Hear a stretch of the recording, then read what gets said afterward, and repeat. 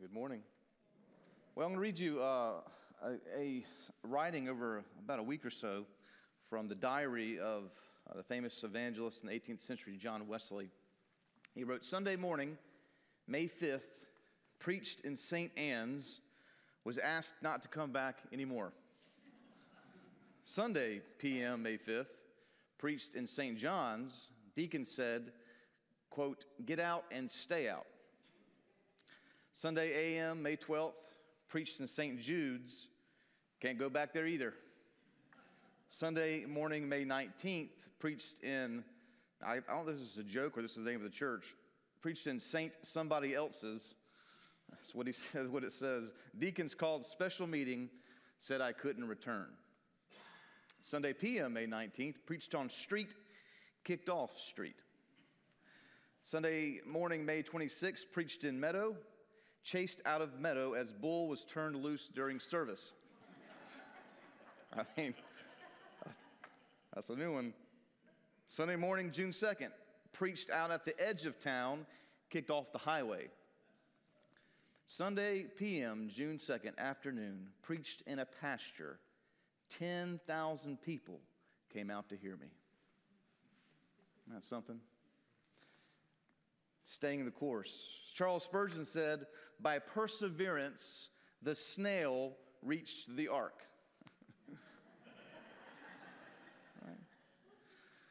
One of the most difficult things in life, but one that is often overlooked, is the ability to set a goal and to reach it, to stay the course and to reach it. Because it's so easy to get off course because we might grow bored, we might face adversity, because we get overwhelmed by the task and maybe we decide to quit.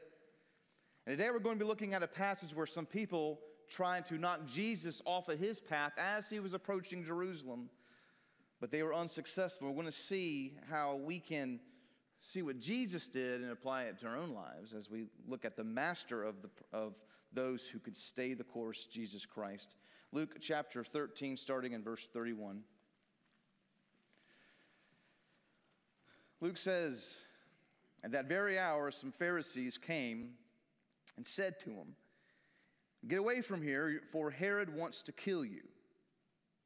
And he, Jesus, said to them, go and tell that fox, behold, I cast out demons and perform cures today and tomorrow, and the third day I finish my course. Nevertheless, I must go on my way today and tomorrow and the day following, for it cannot be that a prophet should perish away from Jerusalem. Oh, Jerusalem, Jerusalem, the city that kills the prophets and stones those who are sent to it. How often would I have gathered your children together as a hen gathers her brood under her wings, and you were not willing. Behold, your house is forsaken, and I tell you, you will not see me until you say, blessed is he who comes in the name of the Lord.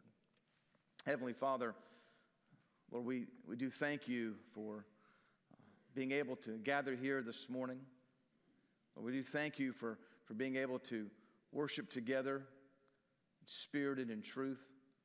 As we look at this passage, that you would show each of us just how we can look toward you when it comes to staying the course in our Christian lives, as we go about trying to bring about your mission, so that all those that we come in contact with would at least hear the gospel. Lord, I pray that you speak through me today, that my words are yours, that you fill me with your spirit, and that we all get a word from you today, Father. We ask these things in Jesus' name. Amen. Matthew 28:19 through 20 says this. It says, go therefore and make disciples of all nations, baptizing them in the name of the Father and of the Son and of the Holy Spirit, teaching them to observe all that I have commanded you. And behold, I am with you always to the end of the age. So if someone asks you what the purpose of the church was, you could go right there in 19. You could choose 2 words, make disciples. That's the purpose of the church. all sorts of ways we go about doing this, but that's the mission of the church, is to make disciples. But it's so easy to get off track from this mission. We face adversity. We face all sorts of challenges. Maybe we do get bored doing what Jesus has called us to do, but all different reasons that we get off track. So today I want to share you 3 things we need to do in order to stay on track with the mission of God. 3 things we need to do in order to stay on track with the mission of God. Number 1, ignore the distractions of the mission. Easier said than done, we know this, but ignore the distractions of the mission. Verse 31, Luke says, at that very hour, and this is talking about what happened right when he talked about the narrow door, which we talked about last week. He says, at that very hour, some Pharisees came and said to him, get away from here, for Herod wants to kill you. So we're not quite 100% sure the motivation of the Pharisees at this moment, but it's probably not good, because Jesus just told a bunch of them that they were not promised heaven, that the door is narrow and they needed to strive to enter it. And so within that hour, the Pharisees come to him and they give him this threat. So we don't know if they're legitimately trying to warn him, or if they were trying to worry him, which is probably the case, since he just told them that they wouldn't be in the kingdom of God. But either way, this is a potential distraction. They come up to him and they give him essentially rumor, essentially innuendo, stuff like that. And it might have been true. We don't know if it was true, but their goal was to distract Jesus. That was their goal. What makes this distraction so difficult is it's couched in fear. Herod wants to kill you. You need to leave. Well, do you know the 10 most common fears? If you know the 10 most common fears. Not in any order, but the 10 most common fears. Well, one is kind of a group of them. The fear of social situation, any type of social phobia, crowds, things like that. You have fear of social situations. You have a fear of open spaces. You have a fear of enclosed spaces. There are fear of heights. One of the most common, fear of flying, fear of insects, fear of snakes, fear of dogs. Cats weren't on there, so I don't know why, but cats weren't on there. But fear of dogs, fear of storms, and fear of needles. Those are all the most common fears. But what underlies all these fears is really one fear, and that's the fear of death. See, we're frightful of flying because we think the plane's going to crash and we're going to die, right? We're frightful of storms because we think we're going to die in a storm. We're fearful of dogs because we don't want the dog to attack us and kill us, right? We're scared of heights because we don't want to fall and die. So most of them actually are fear of death, but we're worried about how that's going to happen. So we avoid these things just so we can stay alive for one more day. In the case of Jesus, his detractors, they cut right to the point. They just present him a direct death threat. He says, you're going to die, Jesus. And if there's ever a time to run, now was the time. If there's ever a time to quit the mission, now was the time. But Jesus just viewed this as another long line of distractions trying to keep him off the course of the mission. We're often prone to being distracted from the mission of God. This happens when we take our eyes off of Jesus. There's a section in the book of Matthew where Jesus walks across the water in the midst of a windy night on the sea. And Peter was excited to see him, but he wasn't sure if it was Jesus or if it was a ghost, because how many times have you seen someone walk across the water, right? So who would be able to do such a thing? A spirit, a ghost, Jesus? Matthew 14 tells us this. And Peter answered him, Lord, if it is you, command me to come to you on the water. And he said, come. So Peter got out of the boat, and he walked on the water, and he came to Jesus. But when he saw the wind, he was afraid, and beginning to sink, he cried out, "Lord, save me." And Jesus immediately reached out his hand and took hold of him, saying to him, "Oh, you of little faith, why did you doubt?" I can almost see Jesus laughing at this point, right? Just give me your hand. "Oh, little faith, why did you doubt?" Walking to Jesus was the goal for Peter, but the fear of the wind almost cost him his life.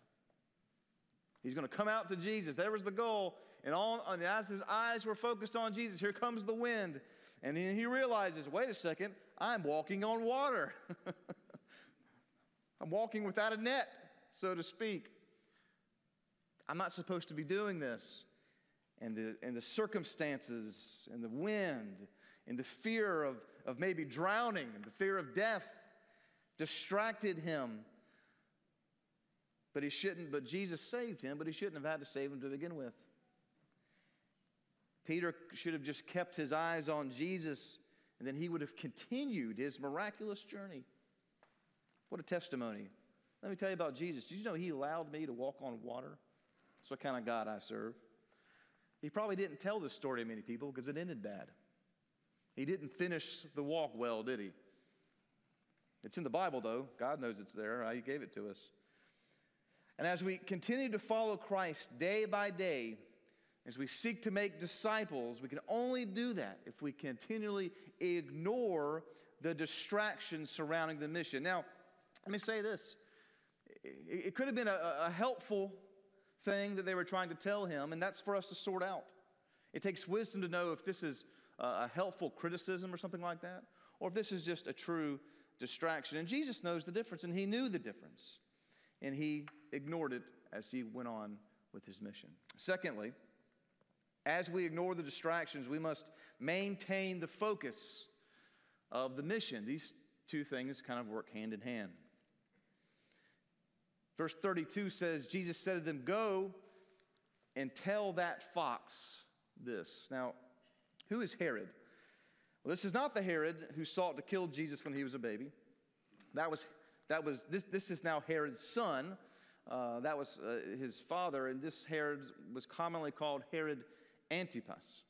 And he was sort of a governor of the area that enclosed the wider Roman Empire. And Jesus here calls Herod a fox. Right? So it used to be years ago, if you called somebody a fox, they were attractive. But that's not the connotation here. Right? Think about a fox. They're sneaky. Right? They come into your garden and eat your stuff, eat your food. They're a little dangerous as well.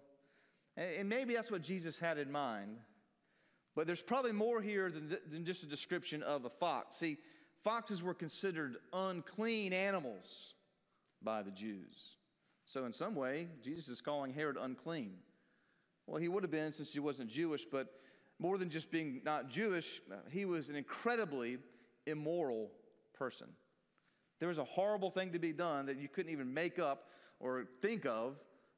Herod would have done it. Every day or so I get on the news and I see these headlines of these horrible things that take place across the country in different states, and a lot of them seem to happen in Florida for whatever reason. I don't know why, but it just happened to be all over the place, right? All these horrible kind of things, and I think, gosh, what in the world? Herod did all this kind of stuff. It's an incredibly immoral person. Counts of horrible and wicked things he did. And in addition to him being this immoral person, he was also just a puppet king to the Roman Empire.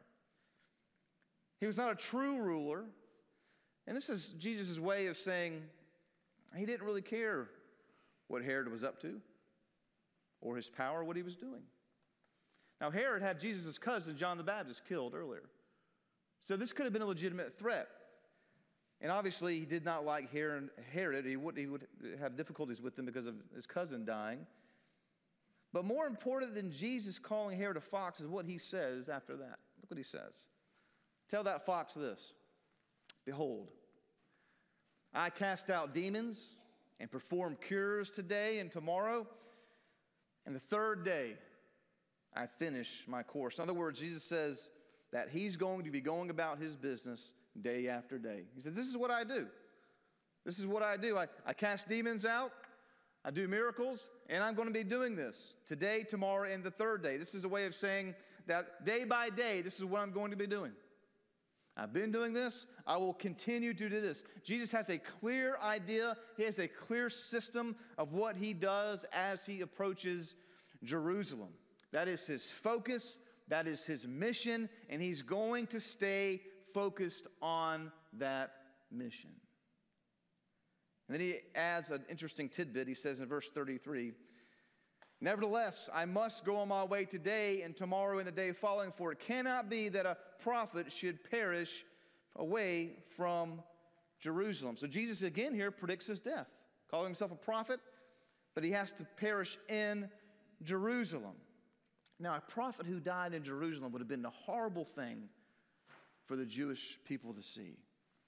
And it was. It was very public and was very shameful. And even though the people tried to scare him by putting the fear of death in his mind, Jesus knew he was going to die anyway. That's the interesting thing about the fear of death. We're all going to die unless Jesus comes back. Yet we all fear it. We know there's a day appointed to us that only God knows when he calls us home. Only God knows that day. Jesus had a little bit better idea. And he knew he was going to die, but it wasn't going to happen the way Herod wanted it to happen or the way the Pharisees wanted it to happen. It was going to happen the way the Father wanted it to happen. Because that's what needed to happen for us to have salvation. So his death was coming, but it was going to be on his own terms because God had ordained it. His mission was to die so that we may live. Last night, my wife and I went to this little cookout for pastors and pastors' wives. It was a Low Country Boil down in Hanahan that we're invited to. It was real nice. And on the way down, we were going down 52, and I'm driving, and my wife's talking to me about stuff this weekend. And then she just yells, lets out this yell. I don't know, what in the world could that be? I'm like, what's wrong? And I look over at her, and I see this big old bumblebee like this big crawling on her leg in an enclosed car, right? Yeah, that's enough to give everybody a heart attack, isn't it? And she did pretty well. She went, oh. I'm like, what? And then I see this big old bee, and we happened to be right at the light there at Fox Bank. And I said, okay, I'll pull over. What else am I going to do, right? So I get in the left lane to pull over, and it takes forever. I'm just sitting there, waiting for the traffic. Well, this bee is somewhere. Meanwhile, my wife's in the back seat at this point, and I finally pull over. And so my goal is I got to get off the side of the road. And you pull over the side of the road, and we pull into the gas station, and I get out, and we open the door, and we open both doors. I'm like way over here, looking under the seat because it's huge. I'm moving some drinks and things around we have in the floor, and having my hat on the floor, moving it around, and then it looked like it was hurt. So I don't know if she heard it. It was hurt before, but it was right there at the edge of the door, and it starts kind of limping out, and it's all buzzing, all mad, and I'm like, come on, you got it, come on out. I'm like coaxing it out, and it's like, and it finally hits the ground, and so I slam the door, and it's just going kind of wild. I walk around the other side of the door, and I crawl in the other side and get in the car door, and we leave, because I wasn't going to get stung at that point when it's already on the ground, right? But our mission was clear. Do not get stung by this bee. It was mad. It was injured. I'm just glad it was daytime. If it had been nighttime, I don't know what would have happened, right? But that was the mission. And it was clear, hey, we're focused. We're getting this bee out of the car. Then we're going to go have some Low Country Boil, right? The point is, we can do a lot of successful things when we are focused, amen? We can do a lot of interesting things. We can make things happen when we're focused. From time to time, we grow weary in following the mission of Christ. Sometimes we just get tired. We grow weary. That's why God has given us His Word. Look at Hebrews chapter 12. The author says, therefore, since we are surrounded by so great a cloud of witnesses, let us also lay aside every weight and sin which clings so closely. And let us run, not walk, let us run with endurance the race that is set before us. And while we're doing this, what do? Verse 2, looking to Jesus, the founder and perfecter of our faith, who for the joy that was set before him endured the cross, despising the shame, and is seated at the right hand of the throne of God. And he tells us to consider something as we think about this. Verse 3, consider him, Jesus, who endured from sinners such hostility against himself, so that you may not grow weary or faint-hearted. Jesus' example is for us to see, hey, he took much more than we ever took. God was with him, God will be with us. So don't grow weary or faint-hearted. In your struggle against sin, you have not yet resisted to the point of shedding your blood. In other words, dying for it. Just keep your eyes on the perfecter of your faith, who's been through everything you could possibly imagine. You think a threat of a bumblebee in the car is bad? Jesus has been through much worse. He didn't. I didn't get stung by a bee. He defeated the sting of death. Jesus has done much worse. But by enduring hostility for our sin on the cross, we are now able to look to him and not grow weary. That's when it's hard. He says this, when it's hard, imagine Christ on the cross. And let that be your motivation. Hanging there. Taking all the sins of the world and hold on to that image and stay the course. Maintain the focus of the mission. Jesus has given us that model. Trust in him to give you the strength, and he will do it. Ask for him to give you the strength, and he will do it. So we maintain the focus of the mission by maintaining our focus on Jesus Christ. And number 3, we need to understand the reality of the mission. The reality of the mission. And sometimes this can be disheartening too. You know, it's God's will that all will be saved, but not all will be saved. We know that. And that's the reality of it. Verse 34, Jesus reveals his heart. He says, "O Jerusalem, Jerusalem, the city that kills the prophets and stones those who are sent to it." Jesus brings up the history of Israel and how they have treated God's prophets in the past. And Jerusalem was the center of the Jewish culture. So kind of saying, Jerusalem was kind of saying, you know, when people say, you know, we got problems in Washington, they sometimes mean the whole country, because Washington is where the laws are made, right? So he's talking about the whole Jewish culture when he says this. An indictment on the whole nation. And Israel had a history of ignoring God's word preached from God's men. They stoned them. Now Jesus doesn't hate them for this. There's not like he's mad about it. He's not. I mean, he hates sin, but there's no bitter anger here. There's no sinful anger, as we would know. He shows the appropriate processed emotion, and that is of sadness. He's sad for Jerusalem. He says this, "How often would I have gathered your children together as a hen gathers her brood under her wings, and you were not willing." You know, a hen, some of y'all have chickens. A hen will do that. They don't have the chicks don't have much feathers, right?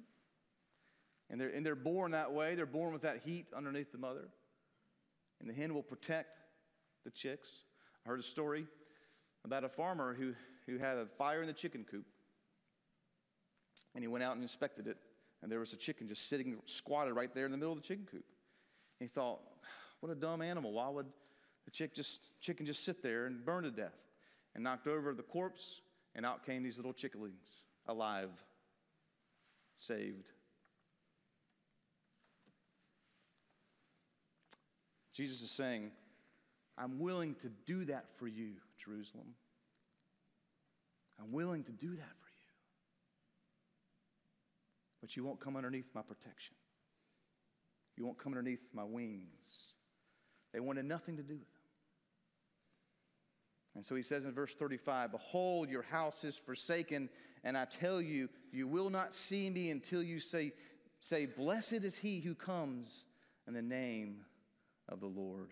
Jesus predicts his final days, and with sadness understands the reality of the mission. That is our reality as well. Not everyone we share Christ with will receive it. Not everyone we invite to church will come. Not everyone we pray for will come to know the Lord, but many will. People you do pray for will come to know the Lord. People you do invite to church will come here. People you do know will be saved. So we need to understand the reality of the mission. One day, famous Christian George Mueller began praying for 5 of his friends. And after many months, 1 of the 5 came to know the Lord. Well, 10 years later, 2 others were saved. And it took 25 years before the 4th man came to faith.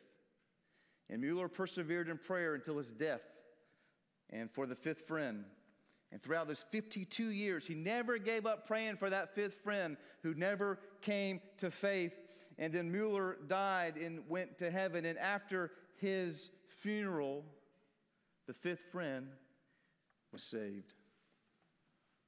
He didn't see it on earth, but that didn't matter because he prayed for him for 52 years. And upon his death, he became faith in Christ. In order to stay the course with what God has commanded us to do, we must avoid the distractions that will surely come. We must maintain our focus on the goal by maintaining our focus on Christ. And we must understand the reality of the mission is that some will reject us, but some who you've been praying for 52 years will find faith in Christ. So you keep praying, you keep staying the course, because when those receive Jesus Christ, and when you receive your rewards and your blessings from God for doing what he asks you to do, the struggle is all worth it as we see Jesus hanging on the cross. And as we know, he defeated the cross. And through his resurrection, we all have life. Heavenly Father, we thank you so much for who you are. Thank you so much for Christ Jesus. And as we close our time together today, there are some in here today that are going through an awful struggle in their life. The world, the flesh, the devil, all 3 are trying to get them off course. We thank you that you have promised to never leave us and stay with us and never forsake us. And so for those who are trying to be derailed, that you keep them on the track. Lord, if there's one in here today that's never placed their faith in you, that they would do so today. Maybe someone's been praying for them for many years. Today's the day their hearts open. Lord, we thank you so much for your faithfulness. We thank you so much for Jesus Christ. Lord, we bring these prayers to you and these thoughts to you today. And we ask these things in the power of your name, in the name of Jesus. Amen.